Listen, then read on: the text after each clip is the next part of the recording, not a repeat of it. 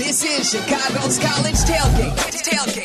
Shea Norling and Tyler Aki. Shea and Tyler on ESPN Chicago.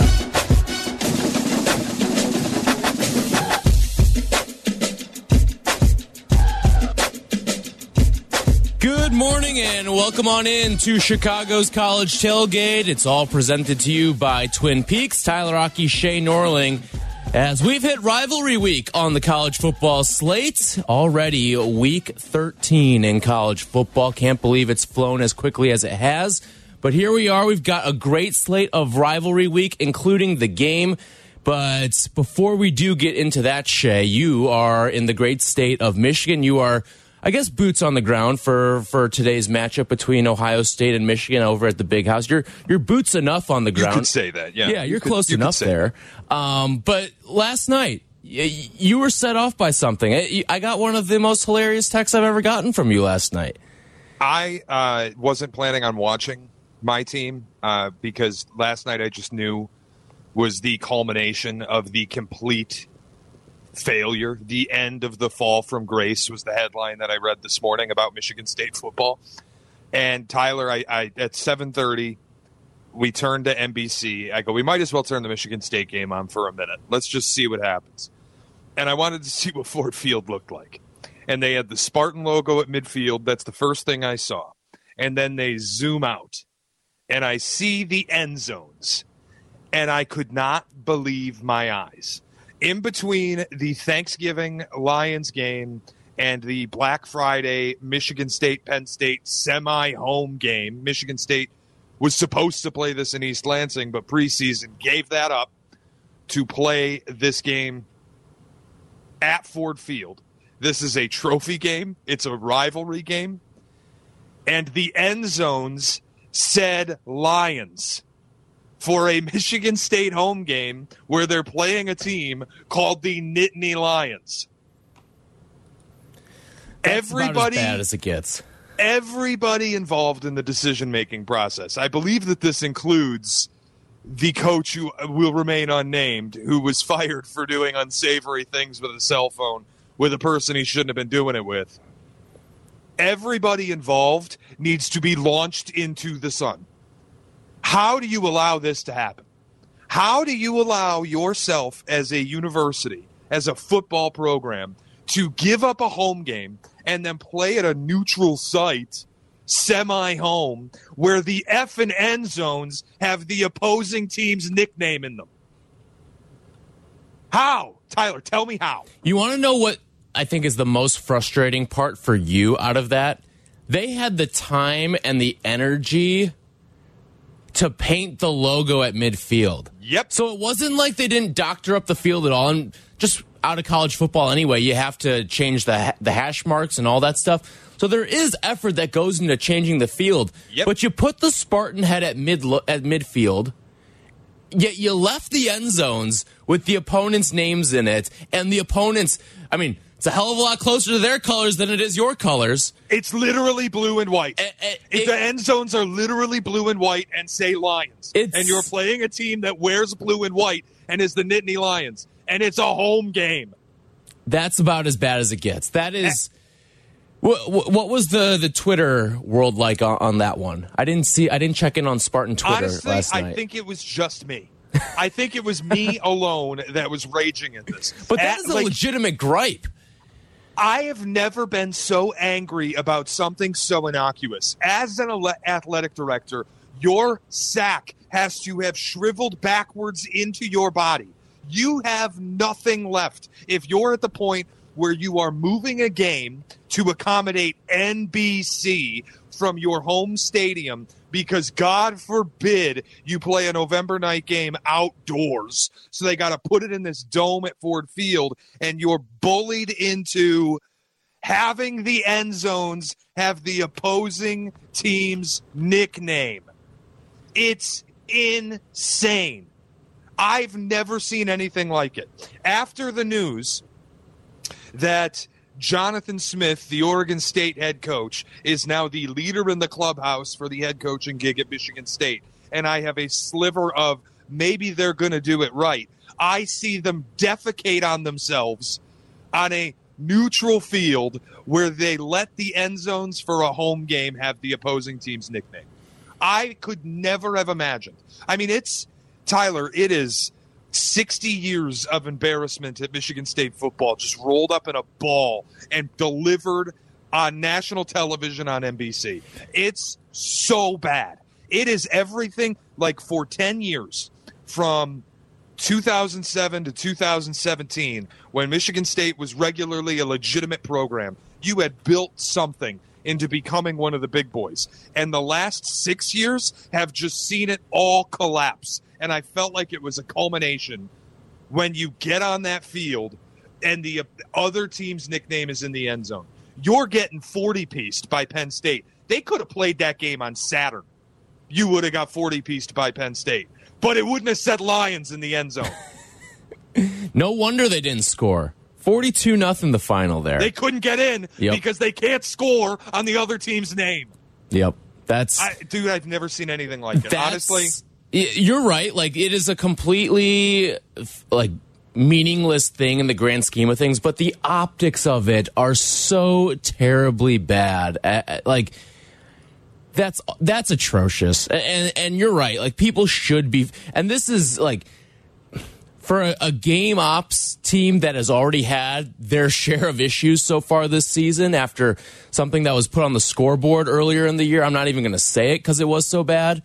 Like, this is a disaster. And it's like problem after problem keeps snowballing within this program with off the field and like things that don't actually impact the outcome on the field, but the optics around your program just keep getting worse and worse. Like, it's terrible. And like, there's the rumors now with Jonathan Smith that you alluded to, and I think it can come down as early as today even.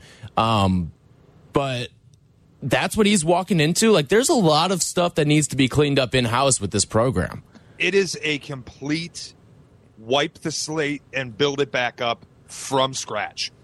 This is get the ingredients out of the fridge and you're putting it all together from the start.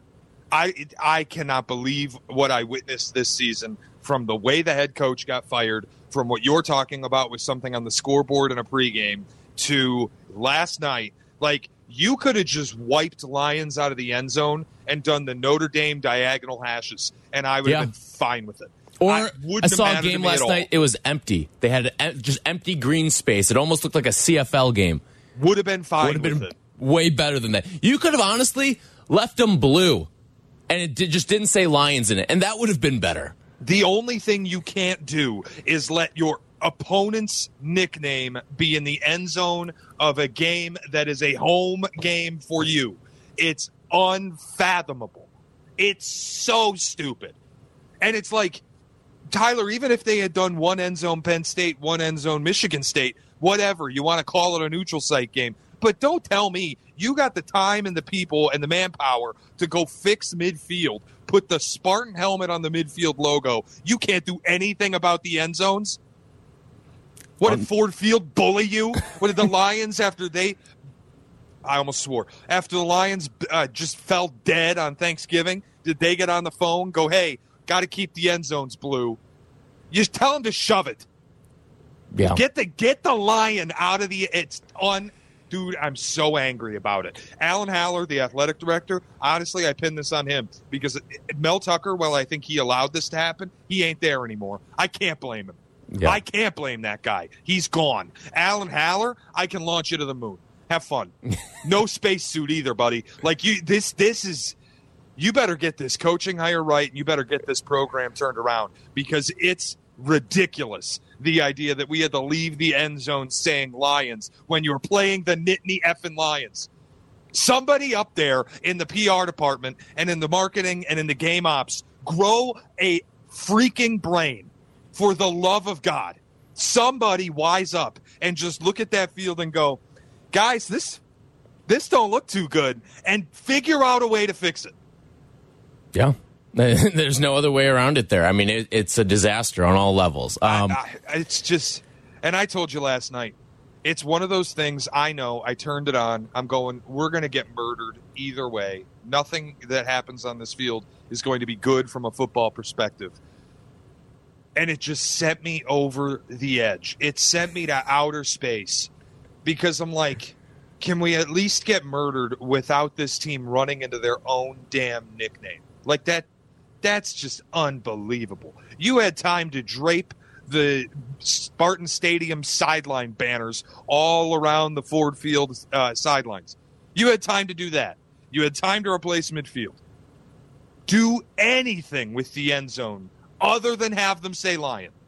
Like, for the love of God, man. It sent me to outer space. Yeah. Let's talk about an actually fascinating game from last night, and that was Oregon and Oregon State. We will get to Michigan, Ohio State in about 10 minutes from now. But Oregon, who is currently 6th in the latest college football playoff rankings, takes down Oregon State 31-7. Another dominant outing from Bo Nix. 2 touchdowns through the air, another on the ground, threw for 367 yards. And boy, this team cruised past this Oregon State team, up 21-7 at halftime. And Bo Nix has the heroic across his body, a throw that every coach in America would tell you never to make in your life. But he pulled it off, and they get the 41-yard touchdown to Troy Franklin right before the half. That at that point, that pretty much put the game away, because 14-7 going into half feels way different than 21-7 after just having a dagger through your heart, especially because Oregon State moved the ball down the field on Oregon the previous drive and thought they were going into the half at 14-7. And then with only a handful of seconds left, out comes Oregon, and they put together a nice touchdown drive to close it out. I got to tell you, too, that Oregon team, like, defensively, they're absurd. They don't let you do anything. Last night, watching them, offensively, they kind of get whatever they want at this point. The screens seem to always work. Bo has been throwing a really good deep ball. You brought up the throw, rolling to his right, going back across the field to the left deep for a touchdown. That felt like a Heisman caliber throw. It just, to me, this Oregon team, a week from yesterday in Vegas, is going to smash Washington. This Oregon team, I'm watching them, and I'm still where I was when we talked about it 3-4 weeks ago. That is the best team in America right now. And I know how good Georgia looks, but think about, like, the way we talk about Oregon State. Physical up front, they're going to run the ball. It's a non-negotiable. That's what they do. And last night, they just had the life snuffed out of them by a team that's magnitudes of order better. I think Oregon's playing the best football of anyone in America. I'll still lean Georgia is the better team and is playing the best football of anyone. They have flipped a switch into looking unstoppable right now. But listen, if we found ourselves, I mean, the crazy part is we may find ourselves with I guess the things will kind of work themselves out, so we won't have a Georgia-Oregon first-round matchup, but a Georgia-Oregon title game, that's certainly in the cards right now. And that would be an awesome game to close out the season. Georgia-Oregon would be college football theater again this season. Like I'm glad next week, a week from yesterday, we're going to get, presumably, I think no matter what, we're going to get Washington and Oregon rematch. It's already set in stone. Mm-hmm. We're going to get it on Friday from Vegas. That's going to be theater. And then the idea that we could get Oregon and this kind of high-powered, granted screen-heavy, run-heavy-ish offense, but Bo Nix has been so good going up against Georgia. That's what you want to see. Tyler, I look at last night. Oregon State, 53 yards on the ground on 24 carries. You're getting 2.2 yards a pop. Yeah. Like, you beat the brakes off of a team in their running game, and that is their strength. And they've done it against everyone that they have played, and you just ate them alive. I don't know who's more complete than Oregon. It's easy to go, well, Georgia, because they just have flipped the switch, but we've still seen some issues. There have been times where they just seem imperfect. Oregon, to me, is just offensive line, great. Defensive line, great. Skill positions, great. The secondary flies. You have a Heisman quarterback. The running back, Bucky Irving's fantastic. Like, they just, everywhere you look for the Ducks, you go, they're elite. There's not a position unit that they aren't elite. I still think that Georgia is the better team, and if you squared them up head-to-head, like, if you're setting a line on that, it's still probably, Georgia -4? right? Yeah. What's the line in the SEC title? 4.5? I think it's 4.5. So maybe it's like 3. Could we get a 2? Because I feel like Oregon would be favored against Alabama. Slightly favored, yes. Probably. I don't think that this is going to be like the last couple years where we have a national title where there's like a 7.5 point favorite. I think either. I think we're going to get some good playoff. This is one of the rare years. Like in years prior, we've seen the gap between 1 and 4 be monstrous. This year, I don't think there's a huge gap, quite frankly, between 1 through 6. And if Florida State didn't have a quarterback injury, like you could probably lump them into maybe like there's 7 or 8 teams that are still very close in terms of like what a point spread would be among them. Like Oregon's a 7.5 point favorite on a neutral I think field that's a against little Washington high on Friday. That feels a bit inflated, but I'm not. 7.5 against Washington. That's an undefeated team. You're getting me on the other side of a touchdown.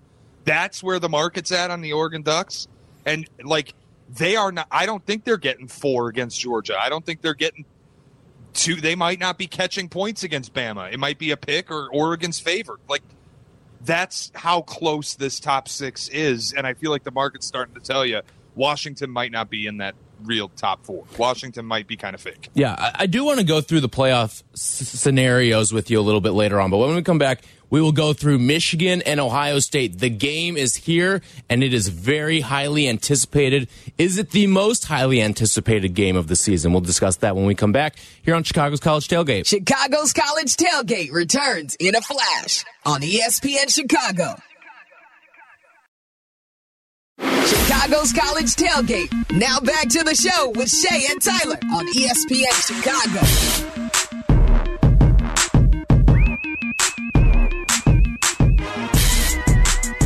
We've got the game today. Number 2, Ohio State. Number 3, Michigan, squaring off at the Big House. And some people, Shea, are talking about this as the most anticipated game of the year. I don't know what it is about this game. Maybe it's because we've just become so accustomed to what this game inevitably means and just the deflating nature of the fact that this is the quasi Big Ten championship here and there is a playoff game on the line. I don't think this is the biggest game of the year. I think that by far and away was the Oregon-Washington game with the hype and the anticipation of that. I think that surpasses anything that we're going to see today between Michigan and Ohio State. Honestly, the product on the field might, but I completely disagree with you about the hype. I think this has been much more wildly anticipated, in part because, like you mentioned, de facto playoff game. The loser is basically out. Things would have to devolve into utter chaos for the loser of this game to make the playoffs.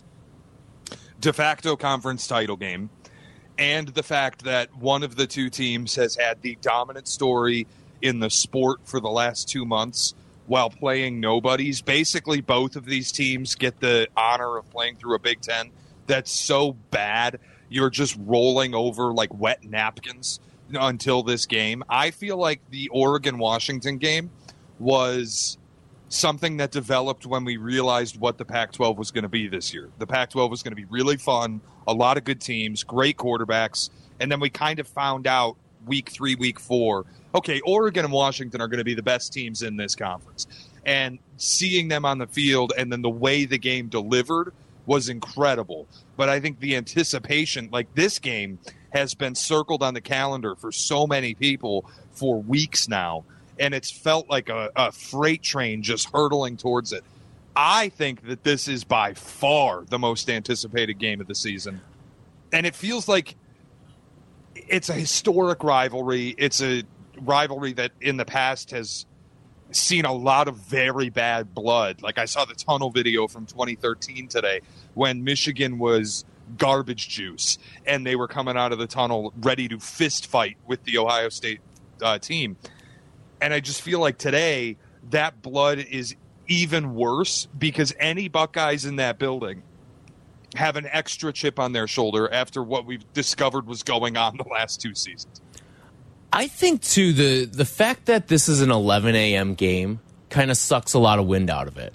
Do you feel but it that way? always is. I know, but I feel like that's why I don't love this rivalry as much as other people do. Because it's not played at night? Because it doesn't even have to be played at night. Played at 2:30. I don't get, like, 11 a.m. I hate the 11 a.m. start. It just, I don't know. It feels like it sucks some of the big atmosphere out of it for me. I get that, but it's never bothered me. I guess part of it is, like, I grew up around it, so I'm so used to it, and I'm so used to the energy. Like, it pervades the room for weeks. It's people are anticipating this game in the Metro Detroit area, certainly in Columbus, for weeks, and in this case, months. Like, it just, I think the energy buildup happens so much more in the days and weeks leading up to the game that you don't need the extra few hours. Tracy Butler said to me this week, that game should be at 7:30. And I'm like, yeah, you might not be wrong, but it's always been at noon, and they're never going to move it off of the noon kick because the athletic directors don't want those fan bases. Look at you on Eastern time. Well, what am I going to do? I am on Eastern time right now. But the ADs don't want the fan bases mingling for an entire day, getting wasted in parking lots, fist fighting each other. Like, this game to me is so highly anticipated, in part because the fan reactions are going to be incredible. If Michigan loses, you will have the biggest air let out of a balloon moment where it's like, oh, the reality of our situation is set in, and everybody in there will just be dead, like emotionally empty and dead. And if Michigan wins, if you're a Buckeye in Ann Arbor, you better effing run. Like, you better get out as quickly as you can, because that place will turn into an absolute zoo. I will say this. I think we're going to learn the most about the season on this game because, all right, we're going to learn how important I think the sign stealing stuff was for Michigan. We're also going to learn how good Ohio State is. And I think that's that's maybe part of, for me, why I don't have the same level of hype for this game as other people do, is because these teams, more so Michigan than Ohio State, but it's been a pretty sleepy walk to this point for both of them. Ohio State did have the game against Notre Dame. That was a lot of fun. The Penn State game they also had as well. Each of these teams has the Penn State game, but I think we're really finding out what Penn State is. They're just college football cowboys at this point. But I just can't get around to, like, you kind of have played a 10-game preseason or an 11-game preseason slate to get to this point now.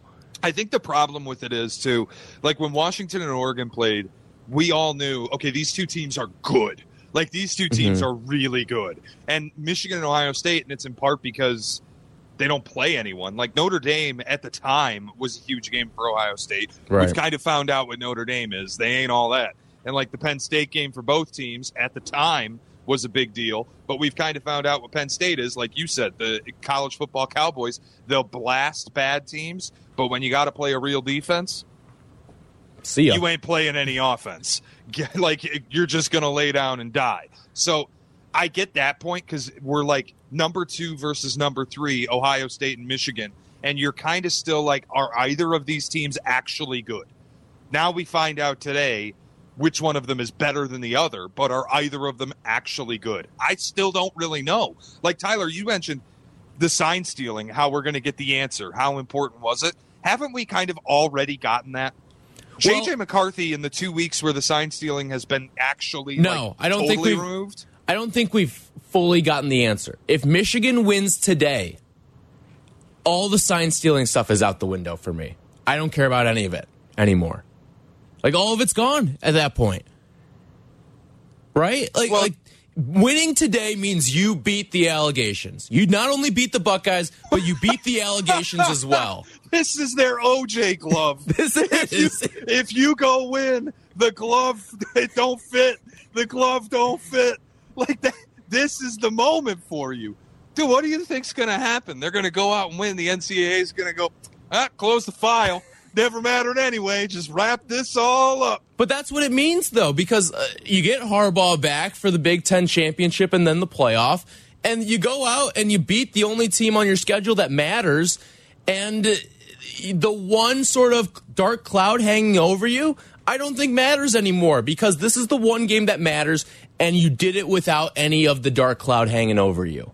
This is the Patriots after Deflategate, when they just went out and in that fourth quarter eviscerated the Seahawks in the Super Bowl, and it was like, well, they couldn't be deflating the ball in the Super Bowl, so who really cares? Right. Like, whatever. It is what it is. Like, that's the thing is you look at the prior to the last 2 games, so the previous 9 games on the schedule, the first 9 games for Michigan, you could say sign stealing this, sign stealing that. It didn't change the outcome of any of those games. None of the 9 would have a different outcome, whether Michigan was stealing signs or not. You see that things narrow up a little bit against Penn State and Maryland after that. But this is the big one here. If you win today, everything's off. Your rap sheet goes dry. It's blank after that. I don't care about any of it anymore. Nothing is the Astros winning the World Series with Dusty. Yes, exactly. Like, the asterisk goes away if you win today if you're Michigan. Yeah, but the win will still be vacated. And that's what the people care about. Right. That's what, like, I was laughing watching them hang 1,000 wins after they won that game. And I'm going, it's going to be great when they have to do this again in 2 years. Well, you can be the first program to win 1,000 games twice. Like, that's what it is. No other program will ever do it. It's one of the sport's unbreakable records. That was our big thing in college because Jim Boeheim got a bunch of his wins vacated. So he became the first coach to win 1,000 games twice. So beat that, Izzo. So that's what Michigan's out to do now. They're trying to get their Boeheim. They're trying to win 1,000 games twice. Like, for me, if they go out and win, it's not going to. I don't really care about the competitive aspect of it anyway. My biggest thing with the cheating scandal has always been this. How could you be so stupid? Like, of all the ways to cheat, you chose the way that every coach and every program in America and all the SEC people are like, we're not even mad that they did it. We're mad that they were so stupid about it. And if you go and win today, it's like, why'd you do it in the first place? Yeah. Because that's kind of the looming question right now.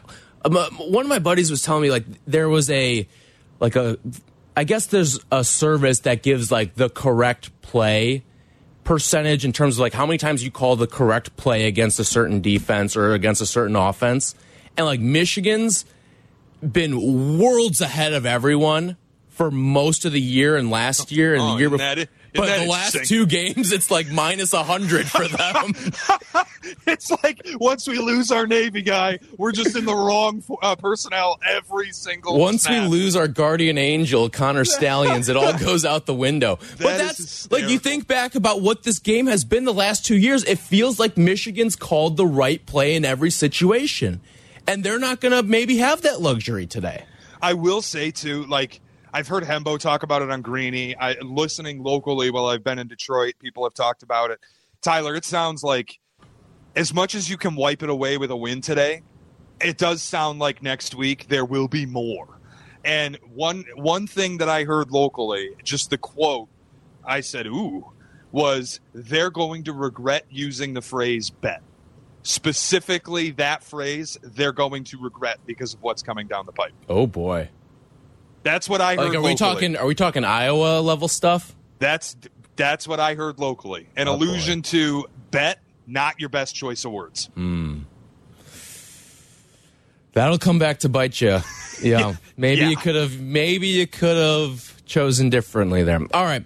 We will continue. We'll get to some more Michigan, Ohio State stuff around 10 o'clock. When we come back, though, I want to dive into a little bit of the playoff predictor, which I guess entitles a little bit of this Michigan and Ohio State conversation. We'll do that when we come back. Where do we think the playoff shakes out after rivalry week? All that's coming up on Chicago's College Tailgate. Shea and Tyler. Chicago's College Tailgate returns in a flash on ESPN Chicago. Now back to the show. Chicago's College Tailgate has it all with Shea and Tyler on ESPN Chicago.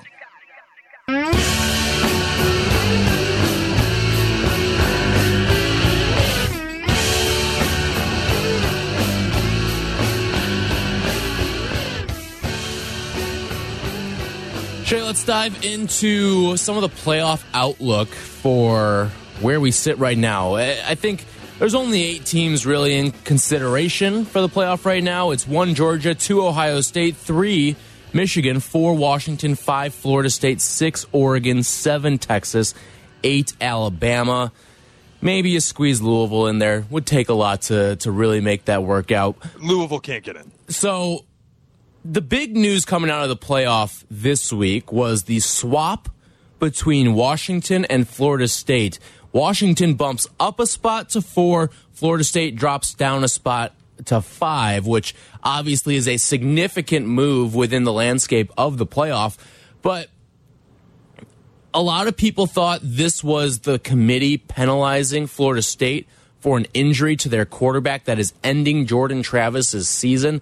I think it is far from that. I've thought for a while now that Washington has had the better resume. They have the better wins. They have gone through this gauntlet 3-game stretch that we kind of highlighted in the preseason and won all 3 games.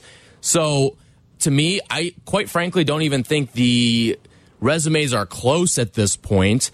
Washington is the significantly better resume. In fact, I would say Washington's resume is probably good enough to put them at 2 or 3 even, but it really doesn't matter because Ohio State, Michigan's going to figure itself out here, and ultimately Washington is going to play Oregon. But maybe it matters in the sense that Washington, if they were high enough, could lose to Oregon and still find their way inside the playoff. See, I think that pathway is tough to get to. I still do. But I think you're right on in, like, this is not a punishment of Florida State. It's Washington went on the road to Corvallis against a top 15 team, and they won the game. And you have to give credit for the wins against good opponents. And when you go through Florida State's schedule, like, no disrespect, but Clemson, we know what they are this year, and you needed a miracle from an insurance salesman who just missed a kick to win that game. You were in a hell game at Boston College. We know what they are this year. Didn't they lose to Army? Like, or they were in BC? A game with Army? Like, BC has been awful. Virginia Tech, again, no disrespect, but, like, come on. Syracuse, Duke, Wake Forest, Pitt, Miami. Mm-hmm. And then you played North Alabama last week, and it was a game in the first quarter. Like, it just – the resumes don't even come close to matching up. And honestly, Tyler, I'm still at a point where if Oregon does beat Florida State, despite Florida State having a 0 in the loss column and Oregon having a 1, I think Oregon jumps them. Because the resume for Florida State is just so bad. Yeah, for me, you can't leave out an undefeated conference champ. You can't. I get it, but I just. But if I'm not even saying leave them out. Like, Florida State can be 4, but I would see a world where Oregon gets ranked ahead of them, even with the loss. Yeah, I don't think you can leave them out, but I do think that at that point, I'm not totally upset about it. As long as they all get in, I'm not total. And I don't know about you. I'm guessing you feel this way, but I don't think anything in rivalry week is going to impact the playoff rankings aside from Ohio State, Michigan. One of those teams will be bounced for good, and that's the only sort of shakeup here. I don't think we find a scenario where 2 Big Tens get in. No, I don't think there's any scenario for it because the Big Ten's been so awful. Like Michigan and Ohio State, whoever loses this game, your strength of record will not match up with anyone else, particularly on the Michigan side. Should have played somebody in the non-conference. Should have scheduled somebody like Notre Dame. At least Ohio State had the cojones to do it. Like, next year, you're scheduling Texas. You're finally waking up. But you can't, like, they've played such an awful schedule to the point that they didn't play a real game until 2 weeks ago. And, like, sorry, if that's what you're going to have, if you lose today, you're out. It just, other teams are playing people. Oregon played people in the Pac-12. Florida State played LSU. Washington played people. Like, Ohio State played Notre Dame. Michigan, if you lose today, you're dead. Alabama, at least their loss came against a Power 5 non-conference team in Texas. You know what I mean? Has a playoff pulse, too, in Texas. So you just, for me, the loser of the Big Ten's out. Personally, I've said this last week, I would like Billy Napier and the Florida Gators to do America a favor and send Florida State home. A battle of backup quarterbacks. Yeah, it's not a game anybody's going to want to watch. Florida State is 6.5-point favorite, like a classic rivalry I should game. say, yeah, you know what? Florida State, that could shake up the playoff. That one could, because I just don't know what it, like Tate Rodemaker against Florida's backup, who I can't even think of the name. Like, I don't know what that actually looks like. I don't know what Tate Rodemaker is when he has to play 4 full quarters. I think he's looked decent when he's had to come in for Jordan Travis at times this season, but I don't know what he is.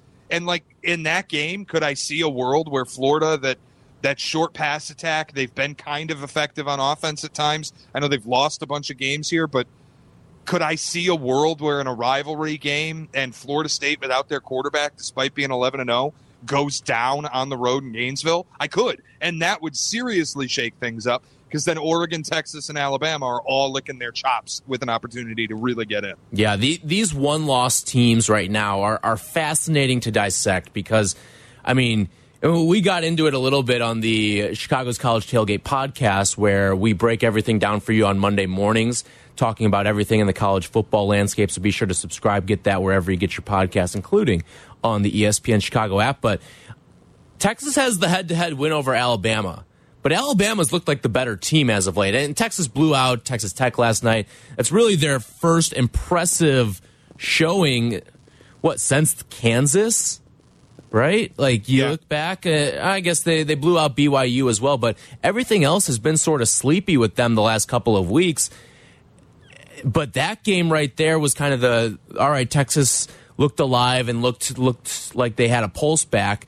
But Alabama, in terms of like resume-wise, forget the results, just resume-wise of what's happened, and like forget the margin of victory on the Texas side of things, Alabama's looked like the much better team ever since they squared off head-to-head in Tuscaloosa. I think you look at yesterday, you beat Texas Tech 57-7 in a game where you got your quarterback back, which is huge. It feels like Texas is, again, the most complete version of themselves. I'm not telling you they're a national title winner. I'm just saying it's hard for me to go, because this game was played week 2 or in September, whenever, Texas and Bama. It's hard for me to go, well, the result it doesn't matter now because Alabama looks better to us. Like, you beat them on a field in their house. To me, that has to count. So if it comes down to one-loss conference champion Texas and one-loss conference champion Alabama, I'm going to take Texas because Texas beat them. I think that has to matter. It's the toughest decision they're going to have to make. And like Texas, because Alabama, if Alabama is in the playoff conversation, they will have the best win in the sport this year. Yeah, they'll beat Georgia in a neutral field in the SEC neutral field, and you're an SEC champion. And to leave that team out of the playoff, like at that token too, you can't let Georgia in. You would have to shut out the SEC. That's where it gets really fascinating, because like then you look at it and go, Georgia going in off a loss, and we're going to leave the SEC winner out because they lost to Texas. But this is why the 4-team setup was always going to be a joke. You have 5 power conferences. Like, you're always going to leave a conference champion out. Yeah, theoretically, you could leave out an undefeated conference champion every single year. Conference champion. They've gotten lucky a lot because the Pac-12 champion for the past 6 years has always been kind of a joke. It's been meaningless. Like the Big 12 has had Oklahoma go in, and the Big 10 has always had somebody. The SEC has always had somebody, and then the ACC had Clemson. They got lucky because the Pac-12 teams just never, like, it was a lot of 3-4 loss conference champions. Yeah. You don't have to worry in that case.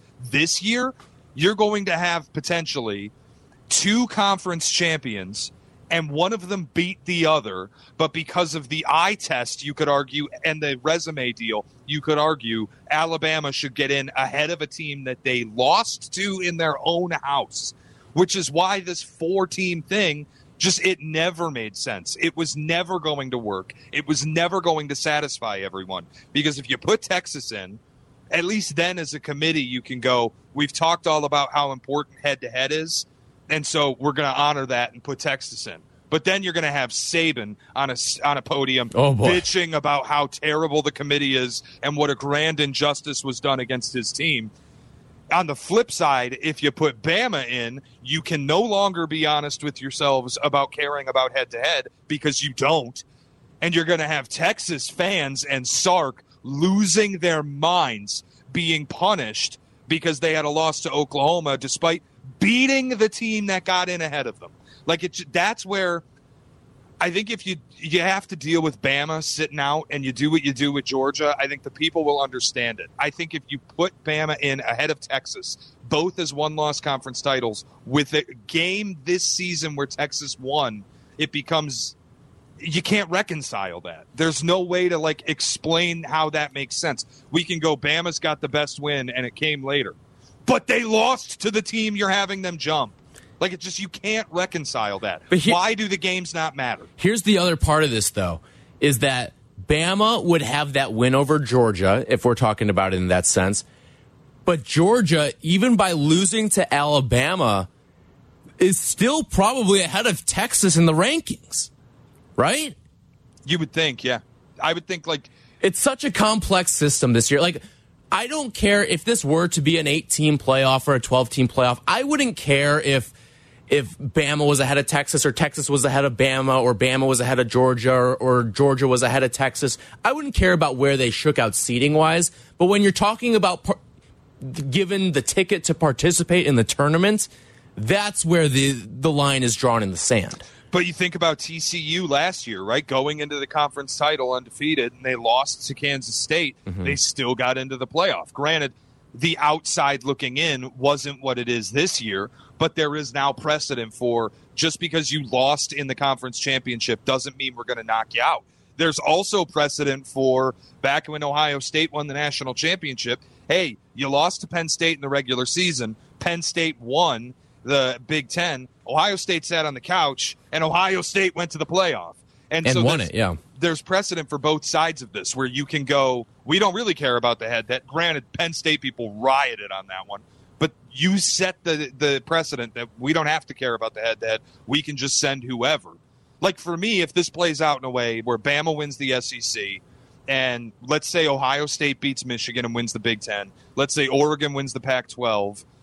Let's say Florida State loses. I would probably have to go some form of Ohio State 1, Oregon 2, Georgia 3, Texas 4, and then Bama's 5. I can't. But then you're breaking your own precedent that's being set here. Right, but for me, I don't have the precedent. I'm not on the committee. For me, the head-to-head has to matter. For me, the fact that you played each other, that Texas had the balls to go on the road to Tuscaloosa and play Alabama, and they won that game, that has to matter. But I think it also matters that Alabama beat Georgia to win the SEC. If that's the matrix we're working with here, I think the most important of those results, of the two results, is Alabama beating Georgia for the SEC championship. I would put Bama ahead of Georgia in that regard. Maybe, but it's also complicated. You know what? They'd both be one-loss teams.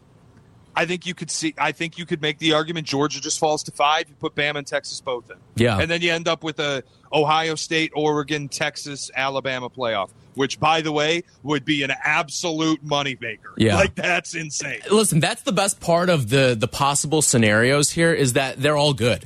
They're all good football scenarios from a money-making standpoint, from a competition standpoint. You're talking about the 8 teams that you would put in. You're talking about 7 of the biggest brands in college football, right? Yeah, and the other one is Nike. I was putting Oregon in that group, and I was leaving Washington out. Right, that's fair too. Yeah. It's just the 7 Washington of the biggest will be brands. going to their second playoff. Right, and you've got a repeat playoff team potentially. The only situation I don't want to see is both Big Ten teams get in. Because the Big Ten's terrible. I don't want to see Big Ten I don't think football that world playoff. exists. I really don't. Speaking of bad Big Ten football, there's something we need to discuss from yesterday. And also, a very highly touted name and recruit made his debut yesterday. We'll tell you all about it. Coming up next on Chicago's College Tailgate. Chicago's College Tailgate returns in a flash on ESPN Chicago. Chicago's College Tailgate has it all. Now back to the show with Shea and Tyler on ESPN Chicago.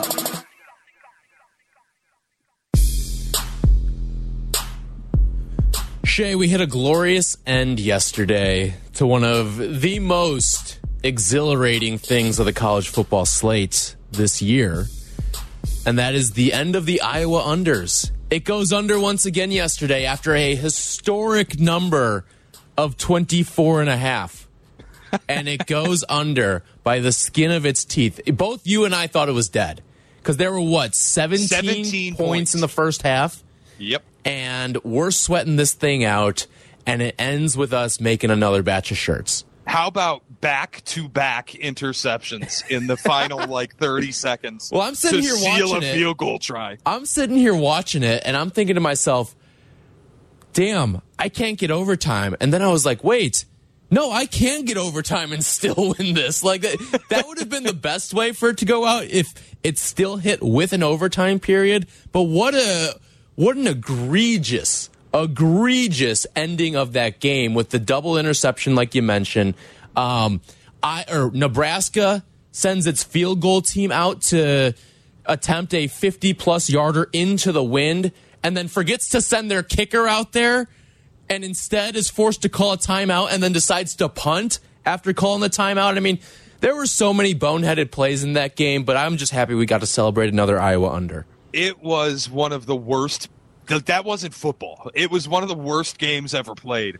But the Iowa under train has been such an auto-profitable thing. It was 10-2 this year. They couldn't make numbers low enough. When you're getting flat 30s, 28.5, 26s, that is where you want to live. For context here, TCU and Oklahoma played yesterday, and there were 114 points scored in regulation in that game.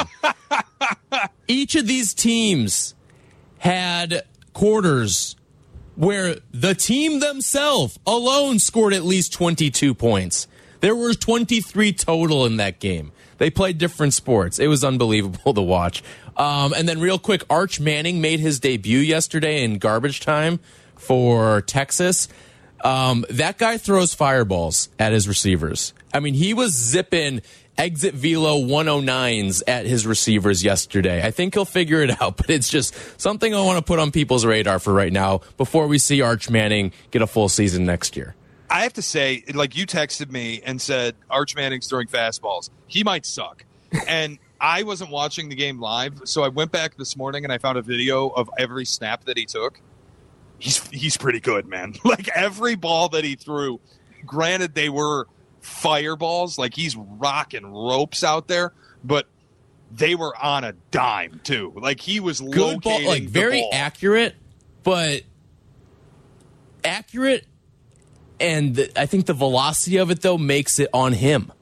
Maybe he'll figure it out. I'm not worried about that, but it was an interesting thing to watch when he's slinging it like Brett Favre back there. I don't know if I realized how good of an athlete he is. If he's a Manning he looks quarterback. like Trevor Lawrence. Yeah. With his build and everything. Yep. Maybe it's the 16 throwing me off, but. A Manning quarterback with legs is the scariest situation for the NFL. Yes. That's like hell in the NFL. A Manning quarterback with legs might be 10 Super Bowls. Yeah. All right. When we come back, we will dive more into the Michigan-Ohio State matchup. The game, number 2 versus number 3, coming up next. Chicago's College Tailgate returns in a flash on ESPN Chicago.